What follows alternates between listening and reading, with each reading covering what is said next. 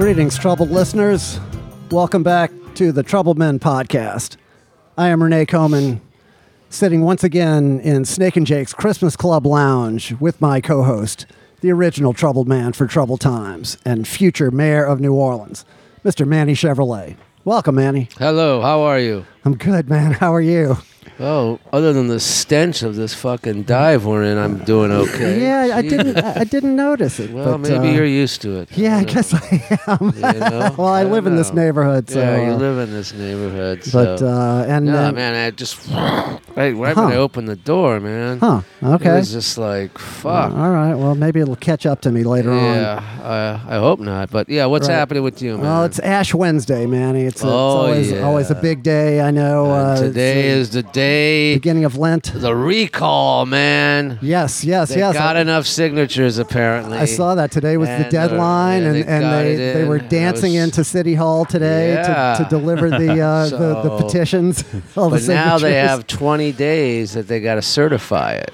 Right. So who's going to be the one certifying it, I wonder? I think I don't know, clerk of court or somebody, some election official has to certify them all. I don't trust that at all. No. Well, there's going to be a lot of challenges. You know, there's a lot of challenges on signature validity and see if they can apparently like. Generally speaking, with these petition drives, 20% of the signatures wind up being invalid for one reason or another. So that's why they got to get way more than the required number. Well, we'll see. Right? It's going to be exciting. Right. Well, I was talking to somebody the other day, and this attorney, and he was saying, well, like the soonest they could do this election, I guess, would be, they say this spring, but I don't know that they're going to do it that quickly. I saw there's another election that's already scheduled for October that they might put it on that ballot.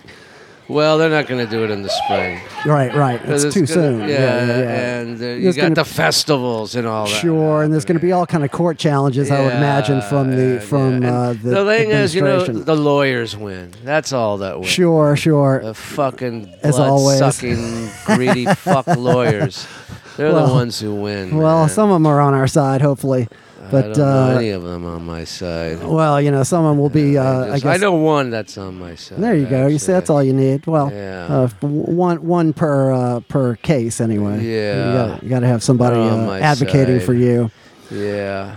So Ash Wednesday. Yesterday was Mardi Gras Day. Yes. Everybody was out there. It was beautiful weather. 80 degrees. I didn't go out there. You didn't go out there? No. In fact, I didn't go to one single parade. Or function, and it was probably the best Mardi Gras I ever had. Okay. I did not go out there. Right. No way.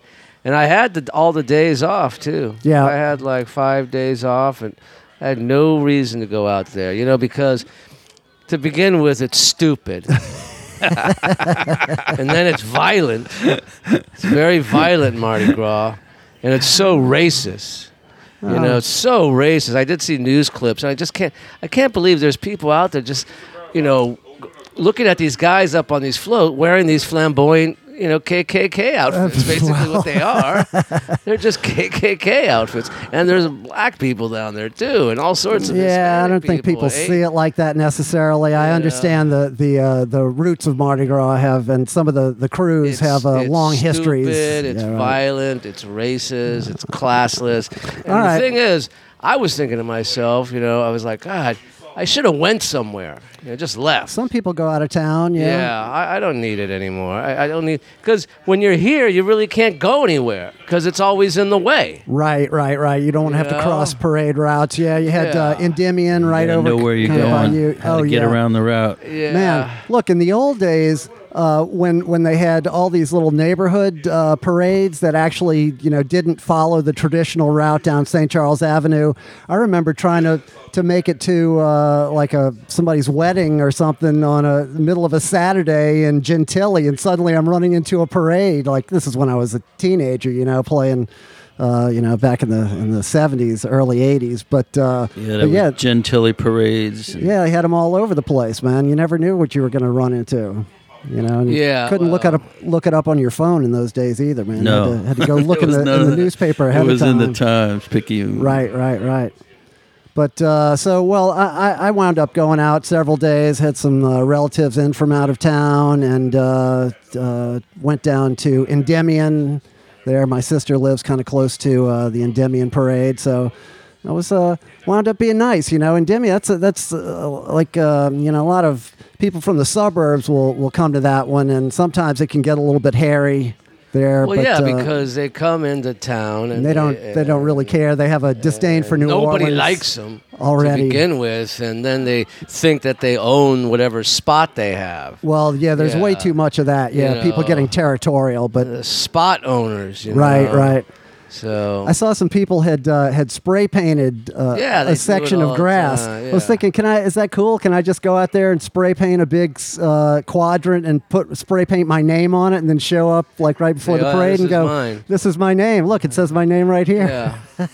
Well, people are that way, man. It's ridiculous, and they camp out there forever. Whatever. Right. Yeah, we don't have to keep going over that. But anyway, well, it's Lent. It's Lent, time when people traditionally will give something up. I know you have kind of a tradition that goes along. Yeah, I just give up. You just give up in general. I just give up in general. Yeah, we like that. These people walking around with fucking swastikas on their head. Oh, the ashes, the cross. Yeah. The ashes on. I don't. I saw some of them today at work, and I was just staring at them. I'm like, what the hell is that?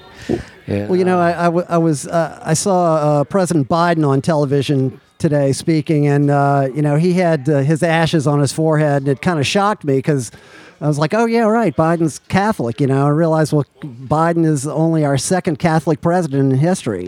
Kennedy was the other one. Kennedy was the other one. They shot him in the head. So. Well, let's hope it doesn't happen to Biden. Right. I know. It's not a good thing. I'm assuming our guest was raised Catholic. I don't know. No. Huh? You got a Catholic last name? Yeah, it's an Irish last name, but not Catholic. Really? Okay. All right. We hung out on State and St. Charles Presbyterian. Oh, okay. All right. Church of England. All right. Very good. Okay. All right. Orange men. Okay. So, we had a couple of celebrity deaths this past week. So we lost Raquel Welch. Yeah. Yeah. She was a good friend of yours, huh? Yeah. Oh man, the hours I spent holding her picture with one hand. Yeah. She was a good friend, man. Right, Beauty. right. Yeah, she was a natural too. Oh yeah. She's better than fucking Marilyn Monroe, if you ask me. But you know who I always had a thing for was Suzanne Pleshette. Oh, I like Suzanne Pleshette. I always liked that dark hair of hers and that milky white skin. She had those firm areola nipples. And she had kind of a husky voice. Had kind of a smoker's kind of voice, right. And fucking Bob Newhart could be banging her, and why can't I be banging her? Yeah, exactly. She seemed approachable to you. You had more of a chance. I had a chance. Right. Bob Newhart there. Sure. Well, he is funny. Women like a sense of humor. Yeah. I guess maybe you would have an in there. I don't know. So also Stella Stevens, who another great beauty and pretty funny too. She's a good dramatic actress. She was in this great movie. I like. I think it was John Cassavetes' first directorial picture called "Too Late Blues," starring Bobby Darin and Stella Stevens. She's a singer. It's not. I always thought she was caught in between all those other bombshells. She never got her real due. Right. You know what I'm saying? And then she ended up doing lots of TV and stuff too. And then I think she was on the Poseidon Adventure. Oh, that's right. She was in the Poseidon Adventure. She was in the Poseidon. She was hanging out with Fred Astaire. Oh, okay. Yeah, that thing. Yeah. And I think Ernest Borgnine. Yeah, he was in there, and Shelley Winters. And I think Ernest Borgnine was Stella Stevens' date or fiance. Okay. Or something like that. I don't know. It's been a while. Also, we lost the great Huey Piano Smith last week. I don't know who that someone is. you may not know who that is, Manny, but great foundational rock and roll New Orleans piano player, songwriter. Wrote "Rockin' Pneumonia." You give me high blood pressure. Was that his? Yeah, I think so. Yeah, absolutely. And Don't you just know it? don't you just know it? I love that one, man. It's got the nonsense syllable chorus. Anyway, so never be another one like that. Man. Yeah. Dr. John made, he did some of those on Gumbo. Yes. Yeah. Yes. The medley. And Huey Piano Smith lasted a long time, man. It's he was in his 90s when he passed away last week. So that was sad. But who's still with us is the great Dave Clements. Right. And actually went to see the Johnny J and the Hitmen reunion gig on Saturday night at Carrollton Station. They had Jay playing with Dave Clements and Joey Torres. They played a whole set. Dave was dressed up in costume. He was kind of like Howard Stern meets Alice Cooper. Had a big long black wig on, big long leather Did Dave coat. know where he was? Well, he was definitely full of life, man. Because they played the first set, and then they took a break and they switched bands. So Jay brought his another iteration of the Hitmen on. Had Red DeVecca playing bass and Mike Sipos playing drums and a second guitar player playing rhythm. I know those guys. Yeah. So then Dave took over dancing and he lit up the dance floor with his. That's part of the show. Well, no, I think it was just that was Dave just having fun, Being just happy. yeah, just having a big personality, dancing with all the girls. Well, the girls like Dave. Chicks dig Dave, You know, man. chicks have always dug Dave. I don't. I see it. I guess. He's a saloon owner, and Well, he's got a nice smile. He's got kind eyes. He's got that good head of hair we always talk about. yeah. He's a friendly bass player. Yeah. And he always pays at the end. Pays at the end of the night. You know what I was thinking? Speaking of pain, I was thinking about my life and in my younger days when I was single for periods of time. I was single for long periods of time, and then I'd get a girlfriend. Right. And it took me so long to figure out that I didn't have to leave money on the bedside table after we did it. You pay more in the long run, though. Yeah. It just, You think it would have been safer just to go ahead and get it out on the Like table? the NRBQ song, they ain't no free. Right. Yeah, so I was thinking about that over the break, over my Mardi Gras break. Mm-hmm. And you know what I also was thinking about? It just came up. I was watching a lot of movies and stuff. People were out there parades and stuff, and I was just home watching movies. And Anything good?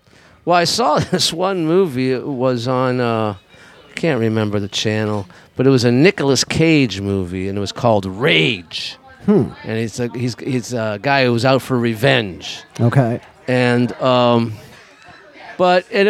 was one of these movies that had commercials and stuff like that. But I thought I was watching this. I was just lying in my living room watching this, and went to one commercial break, and they showed some commercials. I didn't think much of them. Movie came back on. 20 minutes later, there's another commercial break, and it's the same commercials that they showed the first break. And I was like, well, that's kind of weird. And then I started watching more of the movie, and it was okay. It was an okay movie. It wasn't great. And then another commercial came on, and they showed the same exact commercials for this movie, Rage. And the commercials were for adult diapers. Adult diapers, and then they'd squeeze in like a regular Pampers commercial. Yeah. So I was like, what the hell is this about? What does Nicolas lot of Cage shit. and Rage have to do with adult diapers? It might have been the channel, if it's a station that a lot of older people watch. Like I Well, noticed. that's what I was thinking. But I mean, Like when I watch news programs it's adult diapers, prescription medication for high blood pressure or high cholesterol, and catheters. So it's definitely skewing to the older side of things with regular broadcast television. Yeah, they're really trying to sell us the stuff we need. Yeah. Well, yeah. Target the audience. They know their audience. That's right. I don't think young people are watching. Go back and see what network it watching was. the news. I like the option of pausing it so you could fast forward through to all the commercials. Okay. Okay. I got that option on my TV where you pause it and then fast forward through all the commercials. Really? Pause it and let some time go by, right? And then you have some. Okay, I see. Yeah. Very clever. you're thinking, man. I like it. Yeah. Then what else is going on with you, man? Not too much. I'm just trying to tie up loose ends. Got a couple of different gigs with bands this weekend, and then I was telling you next week, a week from today, I'm leaving town to go out on the road with John Grow. Good. Yeah. I know you'll be happy to have me gone. We're The funky keyboard player or the sousaphone player? the funky keyboard player. Yeah. Going out there with the John Papa Grow band. Starting out next. Taking Matt Booth's place. I'm taking Matt Booth's place. That's right. I don't know. Matt Booth thought twice about this tour. I don't know.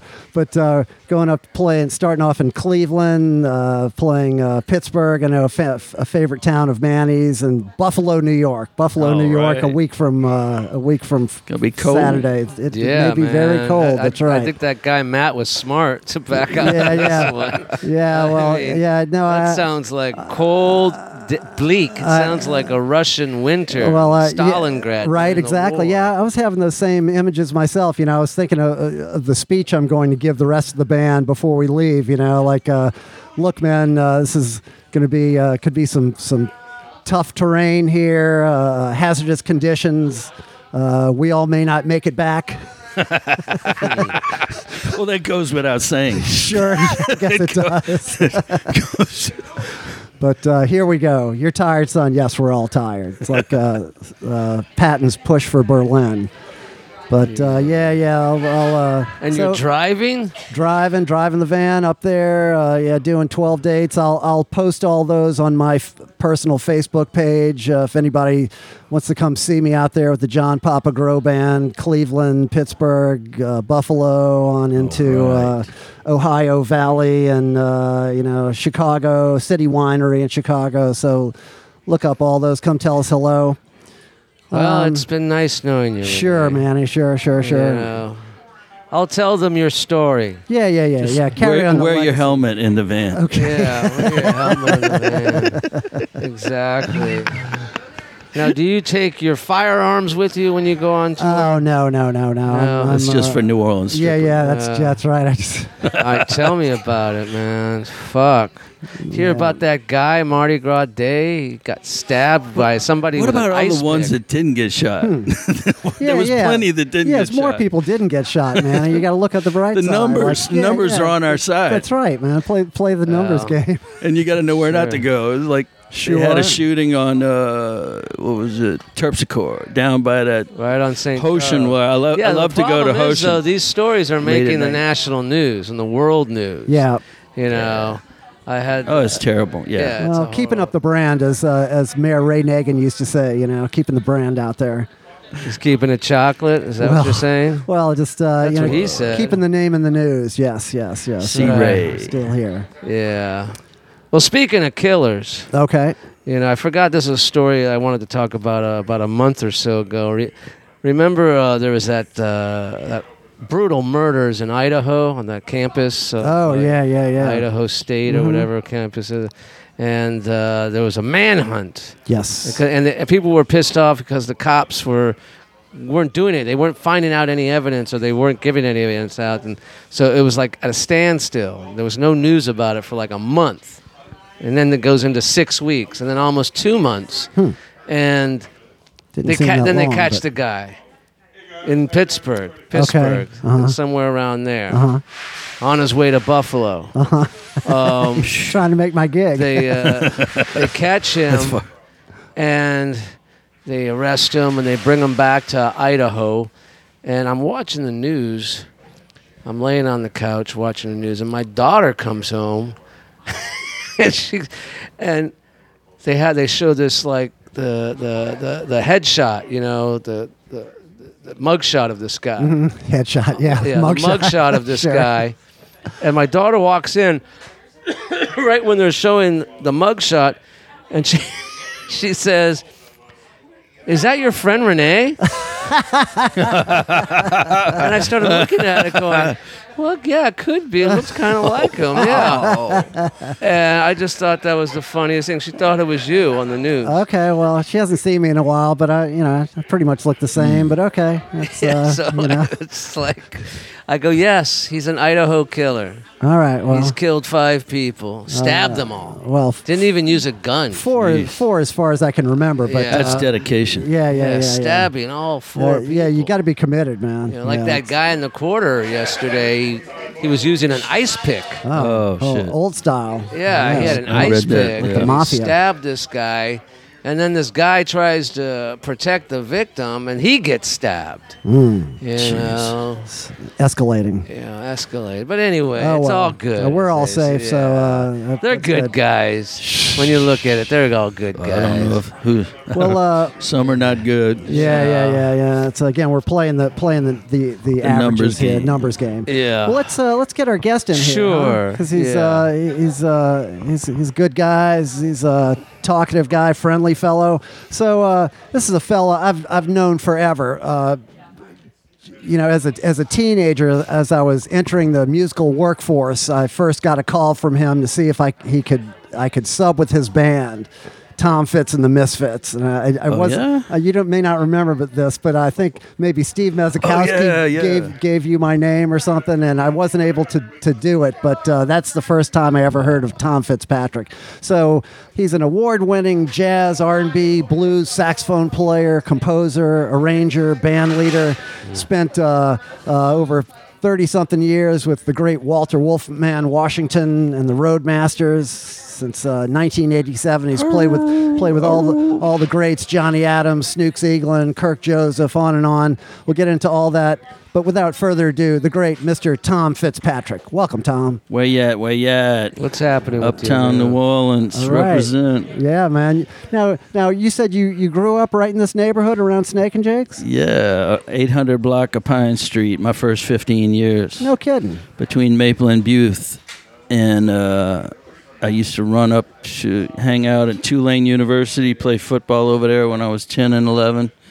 You were on the team then? We would make our own teams. We'd dress out, and as soon as I figured out about football when I was 9 or 10, and it was okay to go full speed and running into somebody and hitting them with Yeah. pads on. I was like all into that. Oh, okay.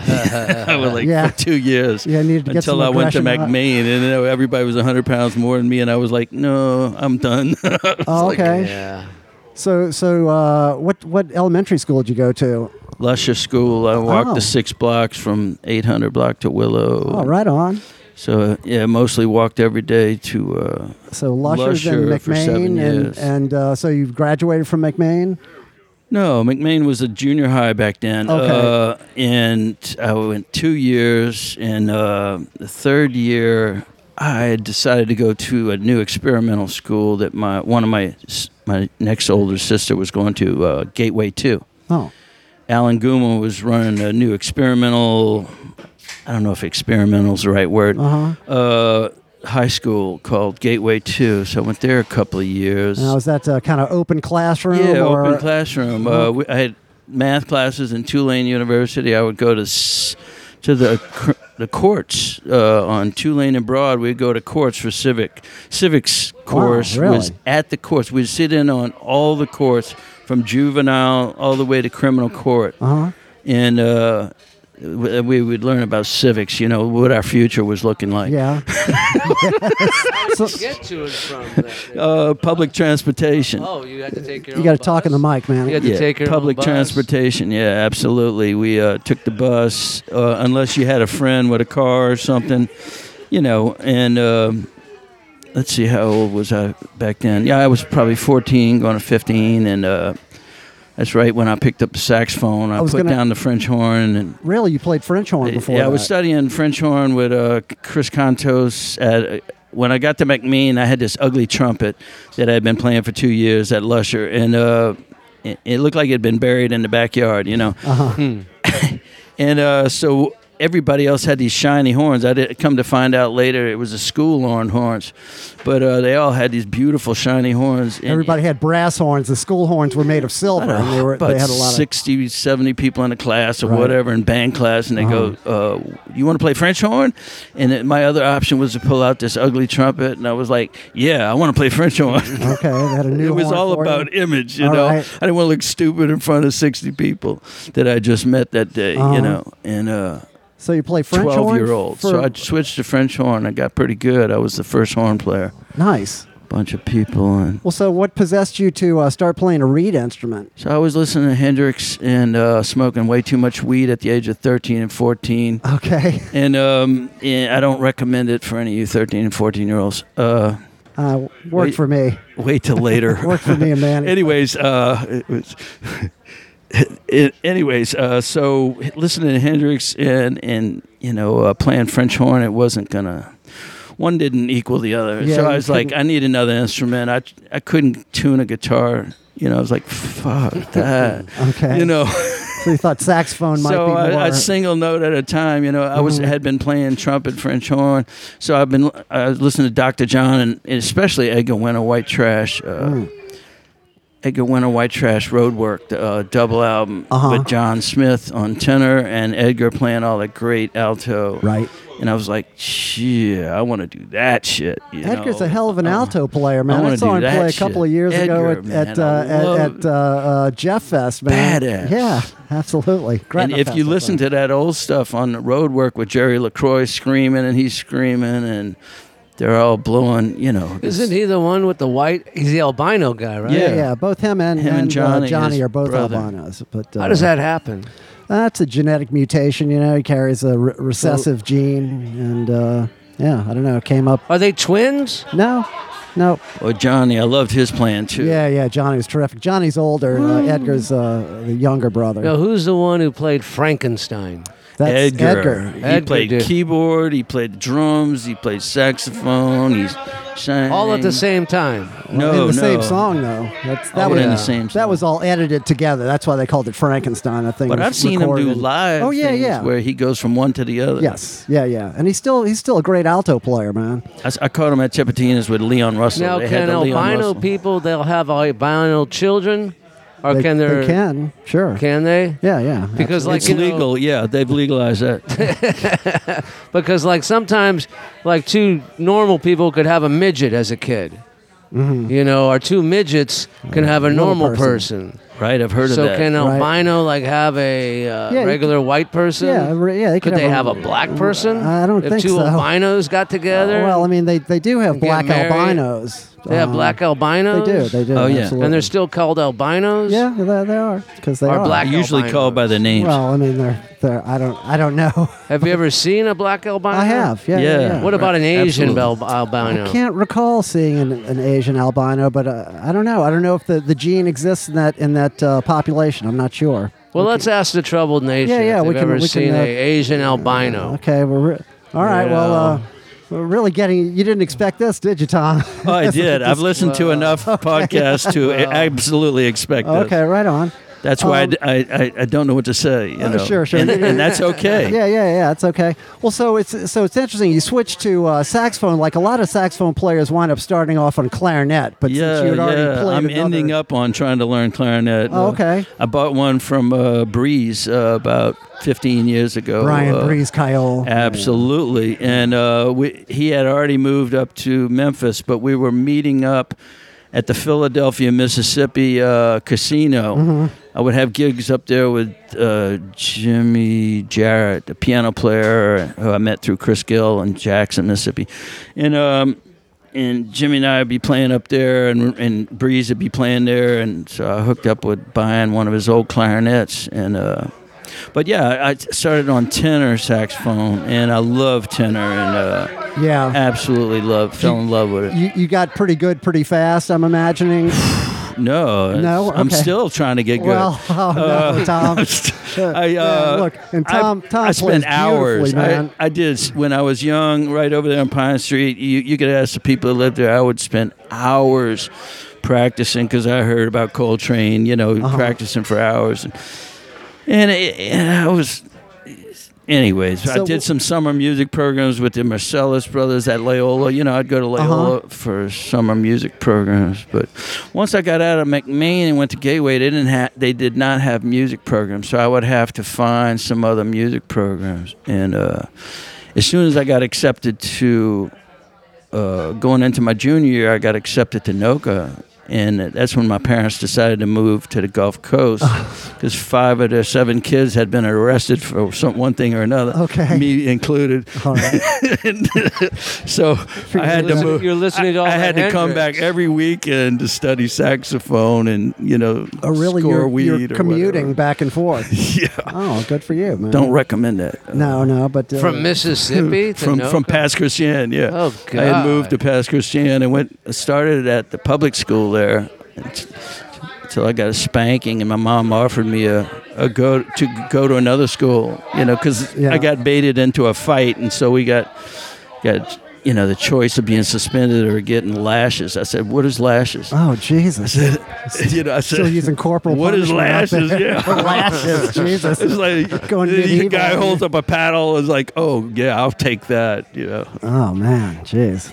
Well, there's schools Give here me some more. that they Give try me to some get more. rid of paddling. Wasn't that St. Og school that when they tried to get rid of paddling, the I never been they to just St. the parents were like The alumni outraged. was outraged. Yeah, How the dare you? alumni- You're yeah. going to ruin our kids if we can't Yeah. use corporal punishment. Yeah. You can't beat them, man. Well, so were you studying with somebody in New Orleans at that time? When I was at McMain, just starting on saxophone, Alvin Batiste would show up and do a jazz workshop. Uh-huh. So I learned a blues scale with Alvin Batiste and Nice. after school, and Miles Wright was there. Okay. And I know Miles Wright was there because many years later, he gave me a picture of me playing at the Jazz Fest with that group, the Alvin Batiste Workshop. Really? With Miles Wright, and I was one of a few white people in the 20-piece bunch of 14-year-old, 15-year-old, 12. Right. Well, that was a great opportunity to fall into, man. It was Alvin crazy. Batiste. Yeah. Holy cow. I wish man. I had followed up on that kind of stuff. Yeah. I studied with Kid Jordan for a little while, but he had too many students at the university. He had to let me go. Yeah. So I ended up studying with a lot of students at Loyola. Well, now Kid is when he plays out his own stuff, he plays primarily free, but he's really a great trained saxophone player. He can play As a anything. technician, I never heard anybody play more even scales and evenly, the technical aspect, like you said, of blowing exercises was just amazing. It just blew my mind. So yeah, he had it going on. So you graduate from high school and then you gravitate back to the Loyola Jazz program. As soon as I got out of high school, and I was literally coming back to New Orleans every weekend. And it might have been out of the 2 years I was over there, I might have stayed there 1 or 2 weekends in Mississippi.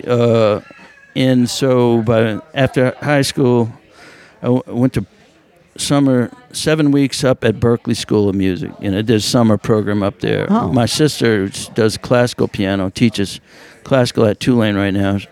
Joni, she and I took a ride up to Boston, and we did 7-week program up in Berklee. Nice. And that was a trip, man. Yeah. That was a trip.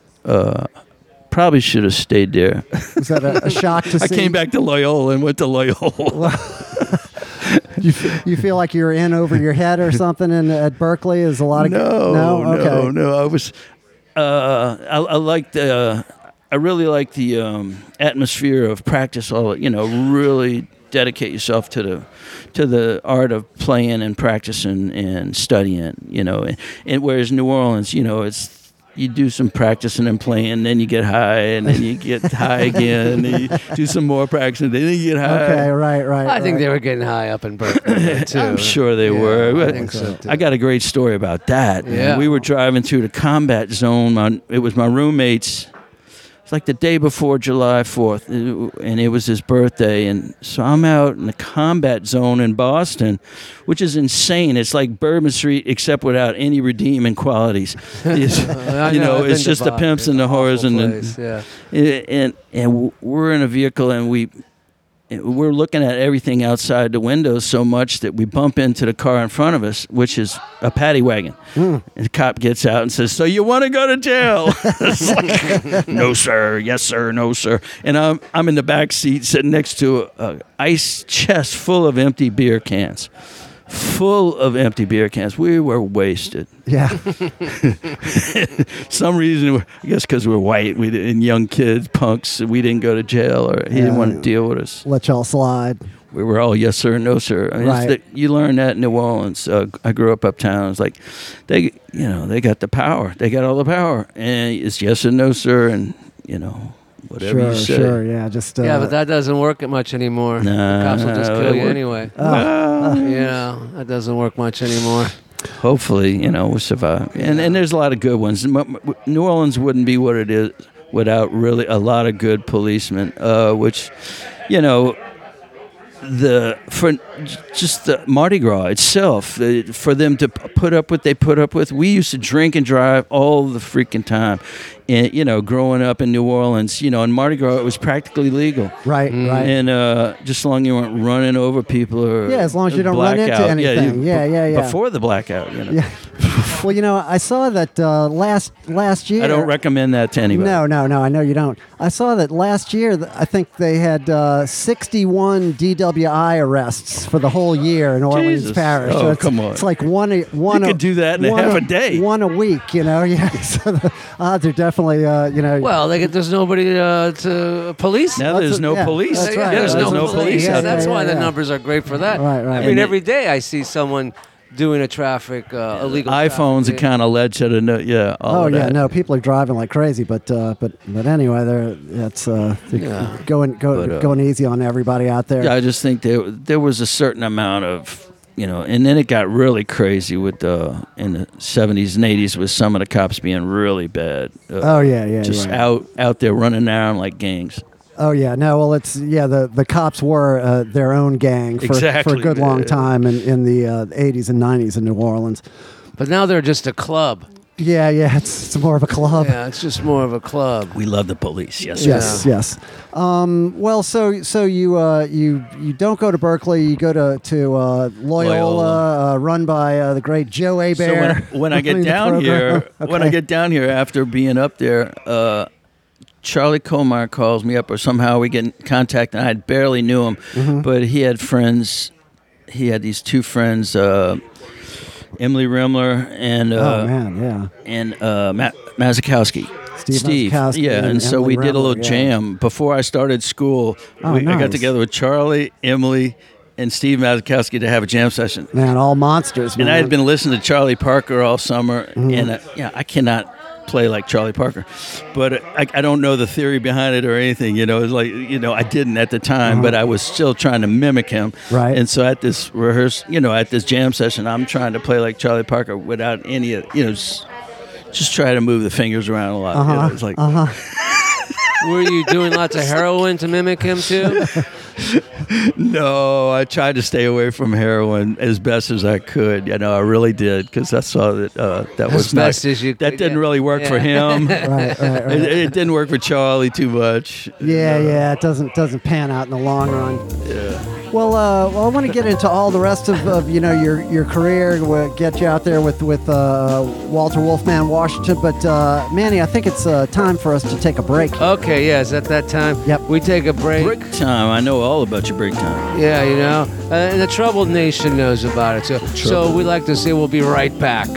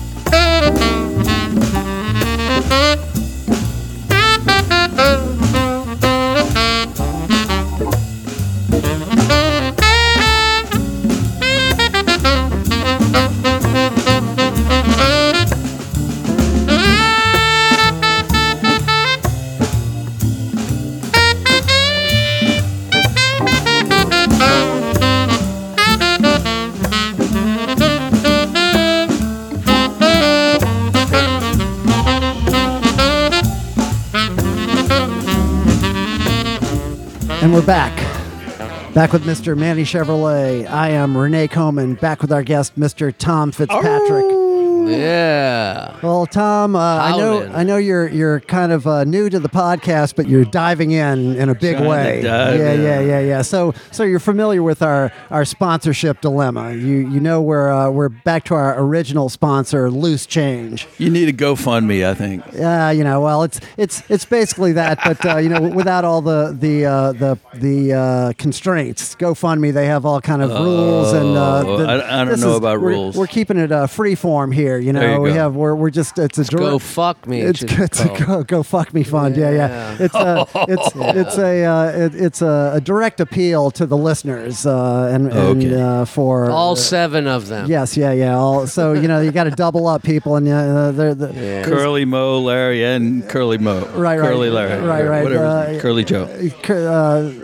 3 or 4 of them seem to be doing the most heavy lifting, but we're looking to open it up to the wider audience, and to that end, we have the PayPal and the Venmo links in the show notes of every show, as well as in the pinned Facebook post.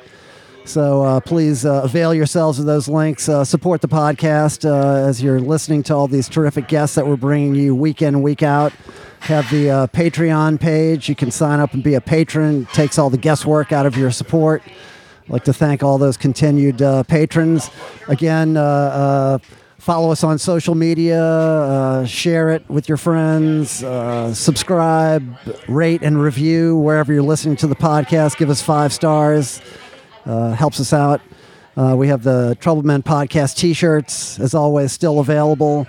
And although we're trying to get him back as a sponsor, but for right now, he's just an old friend. The Brant Ryder has the Great Escape Baking Company. They have the CBD and Delta 8 cookies and brownies, and the the Healing Dragon. He's getting married in a few weeks. Oh, I thought he was married already. Okay. No, he was married. They got a divorce. Okay. Because his wife caught him cheating with some Asian woman. Well, but, I don't know. Okay. Well, I'm sure he's happy about having all that on the and podcast. she's not albino either. Okay, well, that's all right. But yeah, I'm happy for him. Okay, he's a good guy. Yeah. This girl's his new wife is fantastic. Nice. So Yeah. shout out to Brant Ryder, and if anybody's got any arthritis or any aches and pains, check out that yeah. Healing Dragon liniment. It's so good. It's ancient Chinese. Doesn't really secret. help my back, but it helps my knees and my hands a lot. Okay. Well, it might help somebody else's back, but check that out. They'll have the link to that in the show notes. And the bachelor party's coming up soon. You might be in the neighborhood because you're going to be in New York. Okay. Maybe you could go to his bachelor party. We'll see. But anyway, if you want to... you could jump out of the cake, Renee. Oh, that sounds perfect for me. So we do have the Troubled 15 promo code. He'll give you 15% off of that Healing Dragon or anything else on the Great Escape Baking Company website. The link will be right there.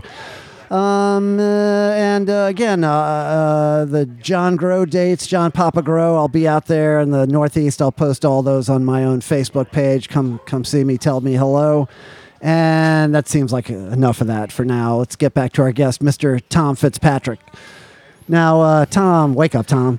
Where yet? I'm ready, bro. I'm ready to go. So you're staring in the distance there. Anyway, Are you just thinking about Matt soda? Booth. No. That's our regular vodka and soda. Well, why did you give us a can of soda? In case I want to put more soda into my drink. It's you need more soda? Sometimes I might if the drink is too strong, I might add a little soda to stretch the drink. I've never seen you do this before. Manny Chevrolet. I asked him to do it last week, and then now he gives me one every time. Really? Yeah. Anyway, so Tom, so you go through 2 or 3 years at Loyola Music Program. I did 3 years. Okay. My girlfriend got pregnant. We got married, and we got a beautiful boy. Yes. Born January 1st, 1980.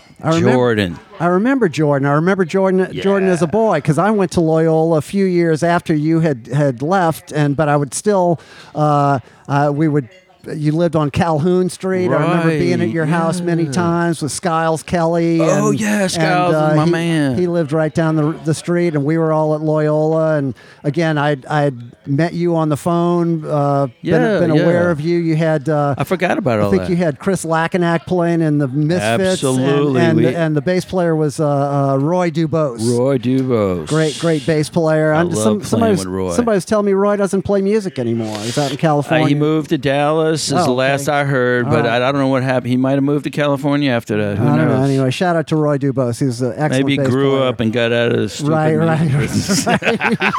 left it behind.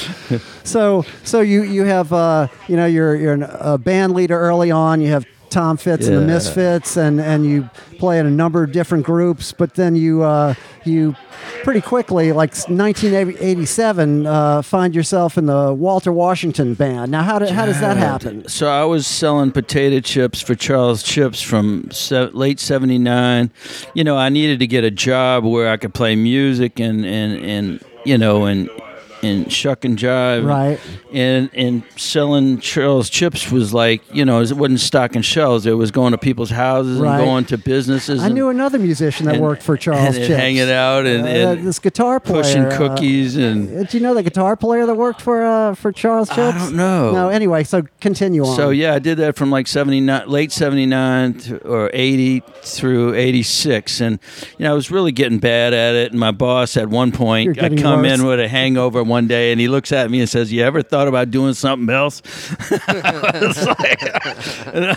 I was like, "Yeah, I need to think about getting back into, and I'm playing music all the while. It was like while I was doing this job, I knew I was going to be a musician. I was just doing this to, my son was coming up, right, supporting your family, sure, yeah, supporting the family."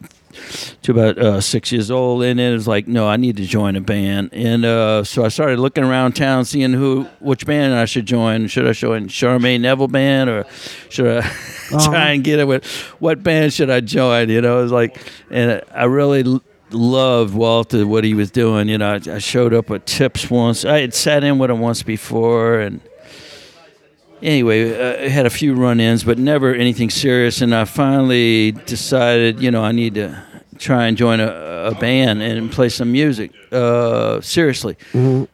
And so I decided to buy his record and try and join his band.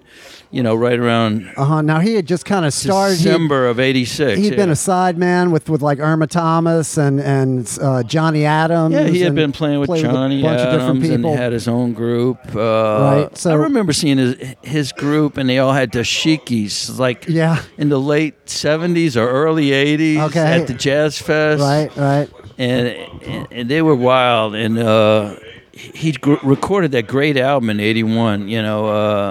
For Hep Me Records, Senator Jones. And anyways, January 9th of '87, I had already gone to see him at the previous Tuesday at Benny's Bar and sat in with him. I knew Jack Cruz in the band. I knew Timothea, and so I kind of had some people pulling for me to join the group. Did he have any horn players in the band at that time? No, he had no horns. He had this trumpet player that was basically a drug dealer, and and they got drugs from him for free, I'm sure. Yeah. Big Blue Stew, we love him. All right. And he had a catchphrase. Do you have his number by any chance? He's dead. He's he dead? died. He had a heart attack on I-10, a Pontchartrain overpass or whatever it is. He was walking? God bless him. He was a sweet character, but he was hilarious as well. Big Blue Stew. He was like, why is this guy on stage playing with these great musicians? That's what you look up at Tipitina's or Jazz Fest and you say, what is he doing? Because he would start playing a solo. No matter was somebody was singing the first verse, second verse, or Walter was going into a guitar solo. If he decided he wanted to play trumpet, he was like, he just started playing. It was like Al Hurt on crack or something. Right. It was like, and it was so hilarious. And it was my job to tame him, to try trying to get them to focus on the horn parts. Play as a section. Okay. Yeah, so that was partly my job. And anyway, so it was. I went out on the Sunday night at Charlie's Medallion. Said, obviously got the point that I was trying to join his band because I showed up 2 gigs in a row. And I had learned a bunch of the music. I got his album, his first Rounder album. Right. So yeah. Anyway, I learned a bunch of those tunes, and so he was like, you want to join the group? He's like, he took me outside and talked with me and gave me a bite or whatever, bit me on the neck. And oh, really? It's like, maybe he bit me. I jumps don't know. you in. Like, what in the hell is this guy? Interesting. It's like, I don't know if he bit me or not, but he might have waited till later to bite me. It was might not have happened. I like the story though. That's good. But yeah, he bites. He's very known for biting people that he likes. So Jack Cruz was in the band at that time. Now Jack Cruz, Jesus Christ, were those guys? He joined the band a year before me in '86. Man, that's a guy that's just been there the whole time. Huh? Oh, he didn't take any time off for good behavior at all. I quit a couple of times. So at that time, I mean, so when I was seeing you guys, just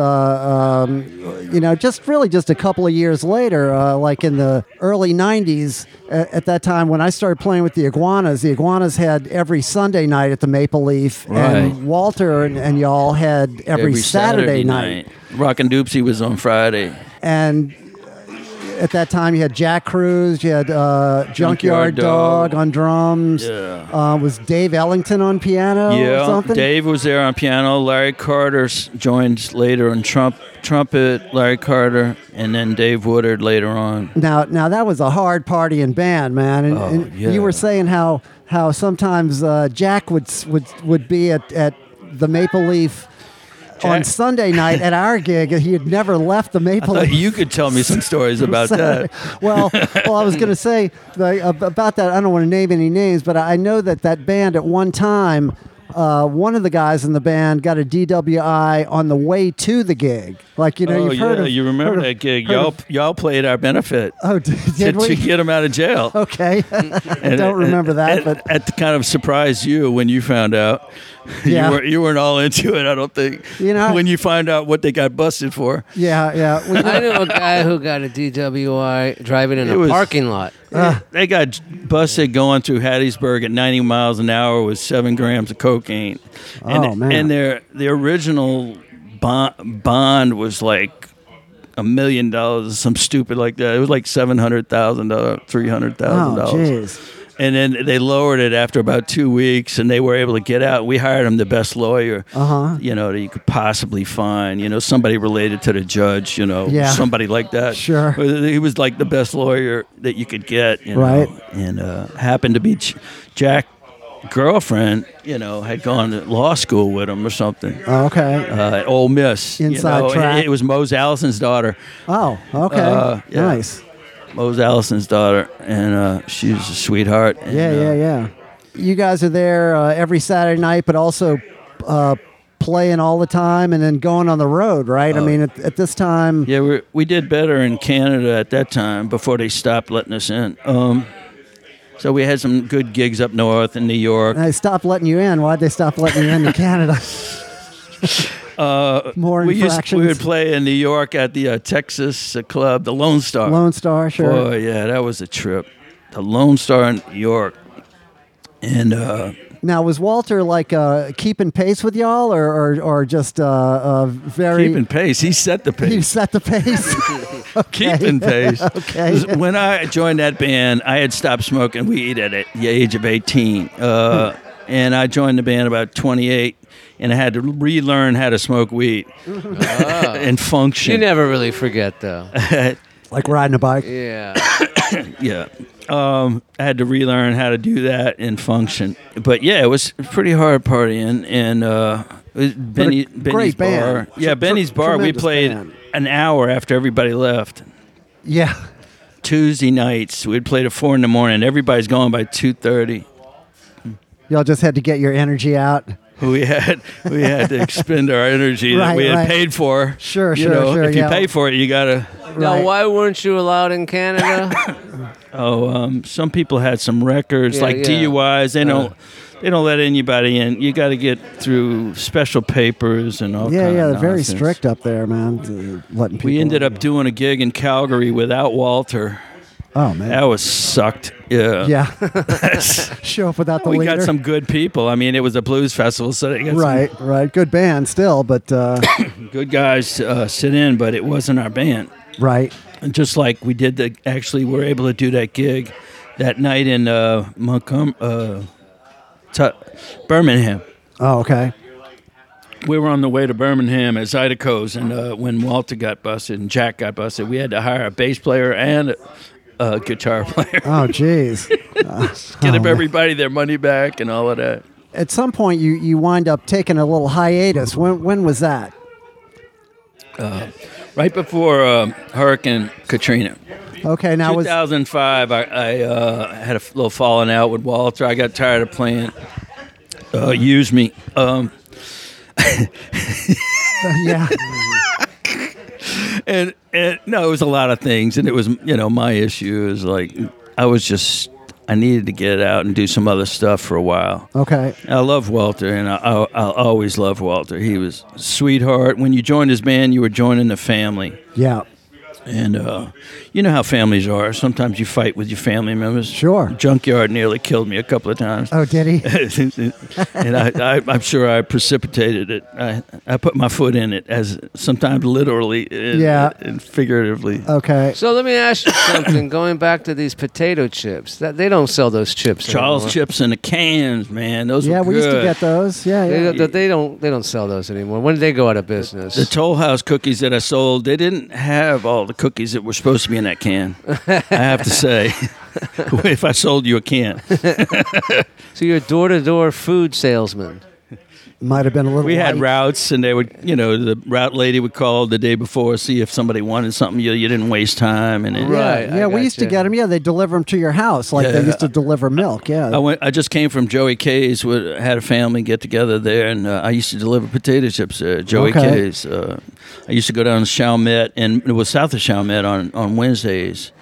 I just remembered who the guy was. Steve Hughes was a guitar player heard of that guy. who worked for Somebody Charles else Chips told me for his years name. and years. And Steve Hughes played guitar with my father, but then after that it was like Alan Toussaint's regular guitar player, Wow. and then later he was like the Dixie Cups band leader at one time. So anyway, Charles Chips had a great affinity for Craig Roten played with them a lot, or still does. Oh, okay. Dixie Cups. Yeah. One of those. He one of those produced ladies our passed album away. Seda for Virgin Point Blank. Okay. So how many? You had that one kid that you were trying to support with the potato chips. Do you Yeah. have any more kids? I married a woman who had 2 kids, and so we've been together ever since. I got together with her on January 1st, 1987, and I joined Walter's band on the 9th, Oh wow. 9 days later. So we were like, gotta- just got together with her, and like 9 Starting a days whole later. new chapter. You got a whole new life. You got a good mind for dates. I can't remember dates like that. We had another guest recently that was quoting dates like that. I asked him if he was a little bit Rain Man or something. When you start with your woman on New Year's Eve, then Yeah, it's I hard guess- to forget that. sure, and yeah, then yeah. 9 days later, you join a band that you were Okay. with 30 years. Right. Sure. So I got out of the band and I tried to play with Smile and Myron for a bit, but that wasn't supporting my habit, It was Your I habit mean, of it was eating, of eating, and, feeding your family. feeding the family. Yeah, that's right. Right. So at some point you. Okay. The family. Right. My wife was studying to be a nurse. She became a nurse in '93. Thank God. Yeah. Poor lady. Well, that's a good. I love my wife. That's a good Beebe. in. She's then. a sweetheart. She works at a hospital. She's right? supported me through all of this bullshit. Right. She's got the keys too, right? She's What's got the keys. Keys to the drug bin. to You're the saying? drug bin. Oh no, I don't. I was so grateful we didn't make it big. That's because otherwise I would have been in trouble back then. Yeah. You think if you'd had more money, it could have gone really it would have south? gone really south. Yeah. If we had really made it big, which was my dream. Right. I was working hard for us to make enough money to kill get yourself. my wife off my back, pay somebody to take care of your kids, 3 kids by now, and then go out and then blaze stay of glory. high. Okay, right. But in '95, that door shut and all of that, so I got clean and sober in '95. In '95, okay. Yeah. Because And I've been a quitter ever since. Yeah. Now you're a guy. A lot of people get clean and then they can't be around people that are I was around it the drinking next day, man. Yeah. I was in the club the next day, and I was like, I had a friend come out from one of those non-mentionable things, and he came out to help me get through the night. So it was. I found the support I needed. Is basically what I'm saying. I found a support system, and crazy motherfuckers, crazy people just like me that are trying a new path and having success at it. Yeah. And I loved it, and I came to really love it. As much as I loved vodka and cocaine, I love this even more, and I never stopped loving. But it was the delusion for me. It was like I call it romance and the delusion. Sure.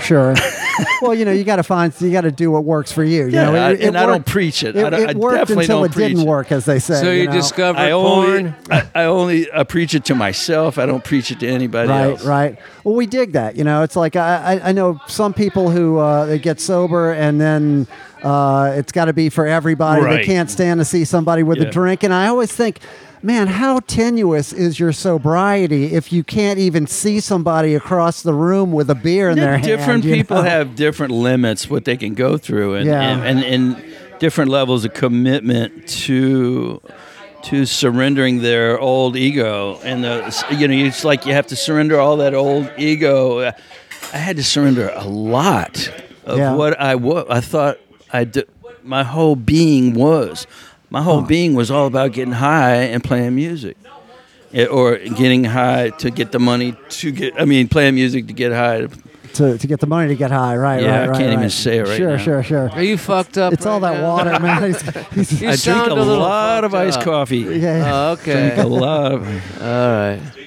Well, and I know you've actually helped a lot of other guys who wound up getting sideways with substances and stuff. Every one of them helped me too. Yeah. All right. And well, I know now Jack Cruz is all cleaned up now, and Yeah, he's doing a lot better than he was. I'm 100% on that. Nice, and nice. I fully support his program. Well, and I appreciate. He's doing well. He's doing really well. He's man, recording his what a great bass player, granddaughter.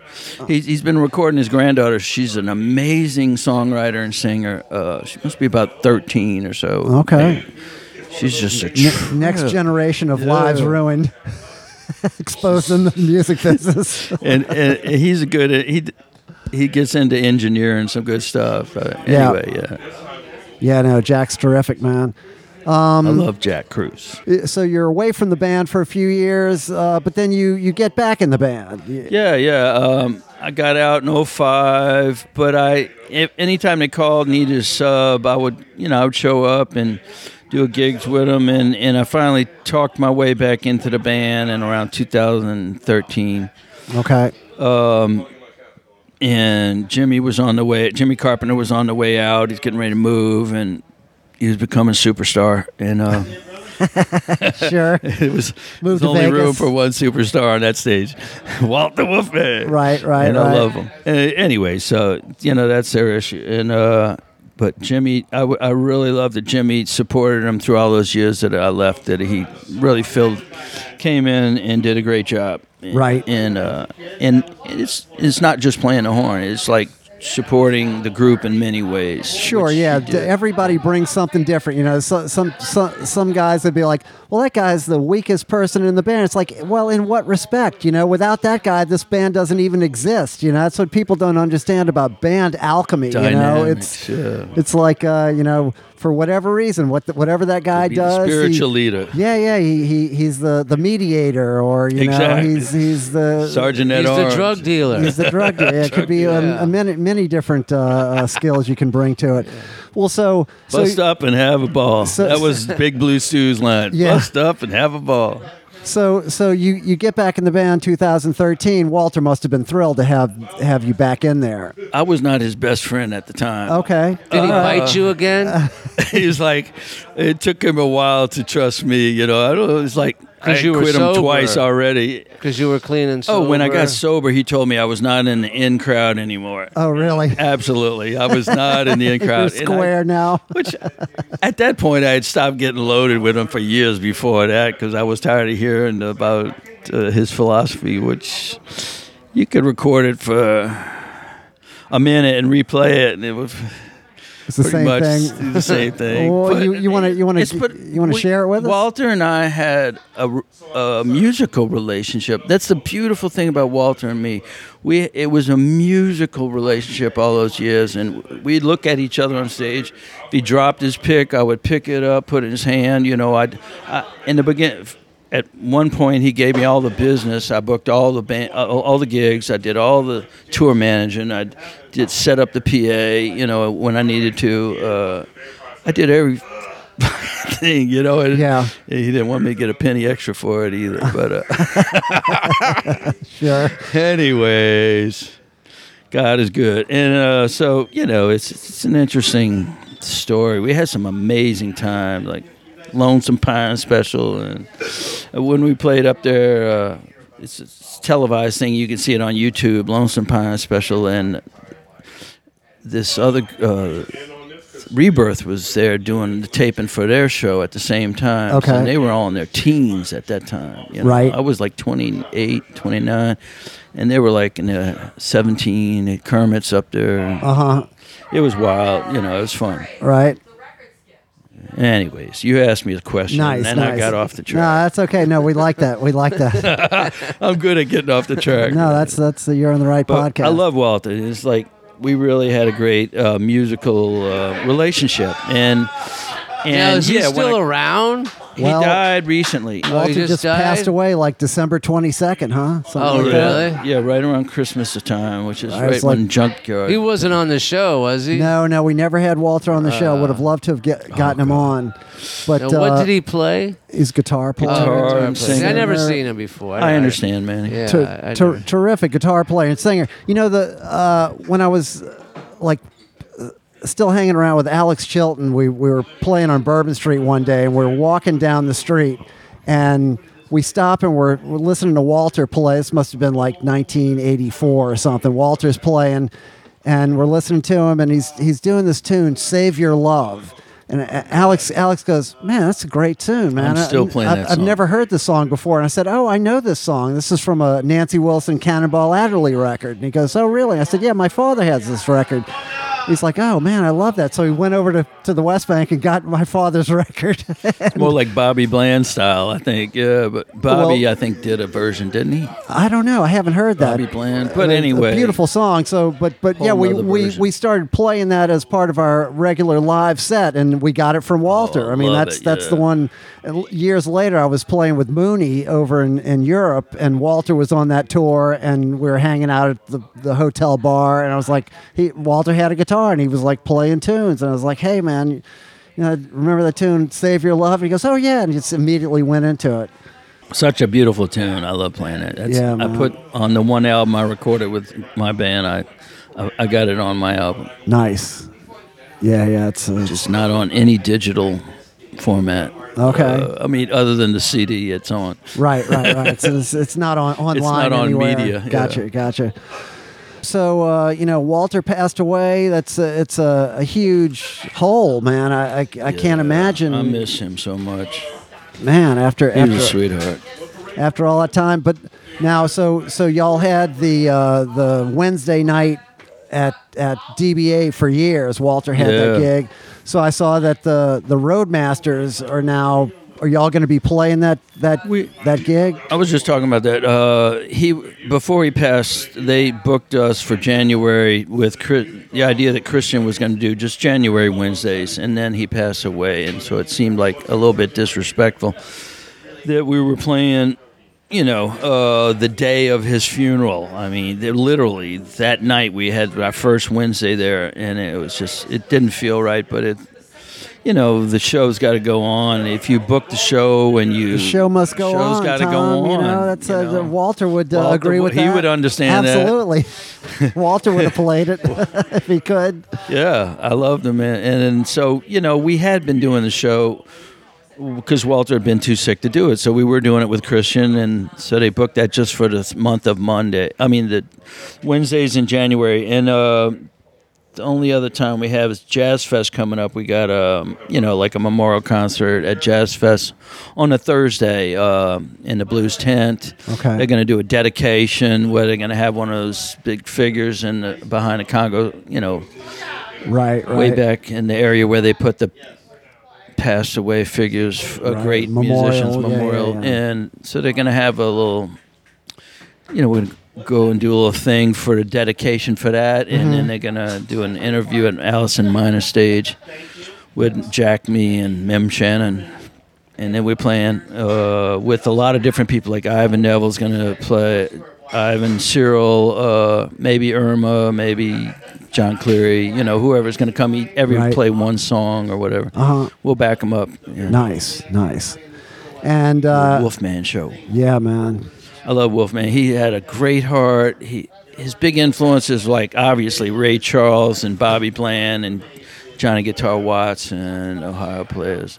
He had that funky soul, and joining that group in his jazz groove was so beautiful too. It was like just everything I wanted in joining the band it's like for many years there was no other band in the world that I would rather play in. Nice. Man, didn't you play with last week's guest? Didn't you say that? Oh yeah, well your name has come up recently. First we had Dirk Billy on, and he mentioned we were talking about like first bands that he was playing with at Luigi's, and your name first came up. Yeah, we played there. And then we had Allison Young on last week, and she was talking about Allison. I was in the Distractions. Your that name, was my band. Your name came up. Yeah. Again. I Allison. love Allison. She was crazy. We were all crazy back then. Right. Well, so Allison's back in town, and the Song Dogs, her band, is doing some playing a French Quarter Fest. I wanted to talk about Mondays. We had rehearsal by Sid Mars. Jim Gennaro, his house was right next to Sid Mars in Bucktown. And then we would go straight to the Dream Palace because that's where the early formation of the Subdudes was playing. They called it Continental Drifters. Right.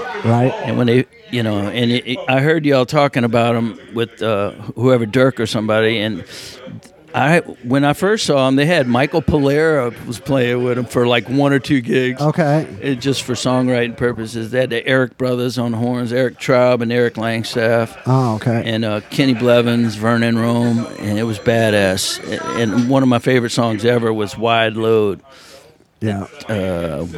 When Subdudes recorded it, it didn't sound nearly as good as back then when they had Eric Traub and Eric Langstaff playing it. Man, Eric Traub, what a monster, man! I was thinking about tenor players that are gone. I had like Eric Traub, Jerry Jumonville. Oh, and so recently somebody came up with all these photographs from the night that Bruce Springsteen came and sat in with the Iguanas at the Maple Leaf. That same night. Jerry Jumonville was there. You were there. There are photographs of 4 tenors. You, Jerry, and the 2 Iguana saxophone players. I didn't Joe know that. and I didn't know that was the same night. But maybe I got there later after you had left. Yeah, exactly. It was the same night, man. It's some tremendous photographs of the 4 of y'all, 4 tenors playing with the Iguanas, man. And we lost Jerry Jumonville a couple of years ago, man. His nephew sold me his baritone sax. I got Jerry Jumonville's baritone sax, Selmer 6. It's beautiful horn. Okay, now that doesn't have a low A on it. It's got a low A. Oh, it does have a low A. I would be happy either way, but right. It's killer horn, and I'm working it up like I'm working up the clarinet. Yeah, okay. I have a lot of fun at home. Right. But now I live so far out. I just want to say you have such great podcast etiquette. Look at the way his pinky's up. I know. He's had it the whole time. Yeah. I was thinking it might be like some arthritis tonsillitis or something. Yeah, is that an old cocaine thing? Did you have a big long fingernail on your pinky years ago? No, my finger. I bite my nails. Oh, okay. Because I Don't just say that, noticed. Tom. You, This is a you drink your podcast. coffee or tea that way too.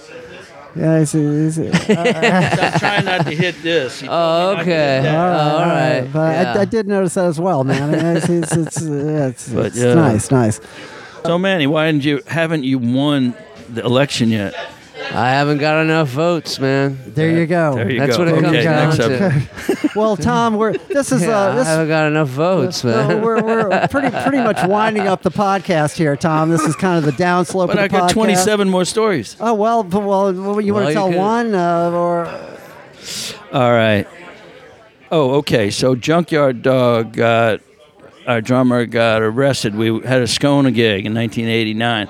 It was one of our second European gig that I got to go on. Let's go I to think. Jazz, Canada Switzerland. Joe's, right, where they would ship you out to different countries and then come back to Ascona. Right. And we Yes, played we were there going to myself. Italy, and they had a big German Shepherd jumped up on. Before we got to I said, Wilbert, you got to get rid of that shit you got. And we're coming up on the border. Oh, shut the fuck up, Tom. It's like, or whatever his reply was to Right. me. Mind your own business. Well, the German Shepherd had a different idea, and jumped up on him, and he'd spent a night in jail. We got him out of jail. I'd worked pretty hard on getting some of my friends, Diana Nadas, and some other people. She spoke Italian, and she helped us get over there. So there was a couple of Germans that also came down, I think, Helmet or whatever. Mm-hmm. And so they helped get Wilbert out of jail. By the time we got there to get Wilbert, I think the jail was sick of him. They They were had ready to enough turn him of him. loose anyway. He's running They his wanted mouth to all get rid night. Anyway, so we got him out and went back to Ascona, and I said, look, when we get there, you got to be with your drums at this corner. I got to pick you up and go to sound check. And he just didn't show up. And I was like, he's out there having fun listening to Marva Wright, who's playing right on the water. And 2 blocks away, and I went up to him, and I just cursed him out because I had just gone through all this hell getting him out of jail. Right. I was like, it was a pain in the fucking ass. He'd already disappeared. So he wanted, I cursed him out in front of all these people, and he didn't care for that. So he wanted to fight me. You. Yeah, he knocked on my doors, pretended to be Walter, and kind of came after me. And so we had a little disagreement, and I lucky to survive that because he's like twice as strong as I ever Yeah. thought about being. He was a Powerful guy, yeah. orbs. Yeah. And he was just nice and not kill me, And so we had a great night that night playing with, Sammy Burfict was there with Oh, Marva, hanging out with Marva, and we hooked up. Anyways, you go from having the worst day ever to having the best day. There And you it go, goes man. back and forth. It's the music business, show business, man. Yes, it's always something. And we hooked up something with the guy who got us hooked into. He says later that night, he says, "You want me to hook you up with this promoter who's out of Aarberg, Switzerland?" And so he ended up being our manager for many years. Oh, okay. Hooked us up with a great record deal with Virgin Point Blank and all of that. Nice. Man, what a career you've had so far, Tom. I know it's I've been absolutely blessed. Absolutely, man, and beautiful tone. I was listening to a video of y'all playing with your band, Sax in the City, playing at Dos Jefes. What a beautiful tone you have. You sound like Dexter Gordon, man. Oh, thank you, man. I love Dexter. Dexter's my man. So fantastic. Well, Tom, thank you so much for Thank this. you. Is a podcast, man. Let me just ask you one question. Please before do, we man. sign I off. apologize for ignoring I always you. do this every once in a while. I'll ask a guest something. Now I'm going to ask you this because I think My shoe is size 11. No, this is just one or the other. Okay, would you rather be stuck beside someone with horrible body odor on a crowded subway for over 20 stops, or be stuck beside someone who has an obvious huge erection on a long The first one. on a long elevator ride, and it keeps rubbing up against you in the crowded elevator. Oh, the first one. first I'd one? rather, I've had Body that odor. happen so many times, I So guess. yeah, well, you've been to Europe many times, so yeah. So those fucking people stink. Yeah. Oh So- yeah, the European story. I got to play with JB Horns. We opened for the JBs in Zurich, Nice. and this is. I died and went to saxophone player heaven. Absolutely, they invited me on stage after we got 2 encores before opening up for them, in front of about 1,700 people in Zurich, and then they invited me up for like the last tune. James Brown horns. James Brown Yeah, with yeah, yeah. Maceo, Fred Wesley, and Pee Wee. Wow. And who we recorded on the same album with. Anyway, so I got to play. They're singing Soul Power, and I'm soloing. Nice. And like I know. Mingledorff said you can't play Maceo in front of me. You can't play his licks. I tried my ass off to play Maceo in front of Maceo. Yeah. And I was trying to play them licks. Yeah. And so I just died and gone to saxophone player heaven. It's like, Nice. and the story later that night is the opposite of that story. It's when I blacked out and made a fool of myself. Okay. Well, Okay, yeah. well, we've all done that. What can That's par for the course, Tom. so As you didn't try yeah. to outdance James Brown. There you go. Oh no! I was dancing in the Municipal Auditorium aisles when nobody was dancing for a James Brown concert, and I was 83, I think. I was dancing my ass off in the aisles. Stupid white boy. Okay. All right. How Always can you not had, dance at a James Brown? I had a concert? ball. always had some spirit. I like that. Yeah. All right, Tom. Well, thank you so much for coming on the podcast. I'm so glad we Yeah. finally got you on. And Tom, as always, in the Troublemen podcast, we like to say trouble never ends. But the struggle continues. Good night. Good night. Night.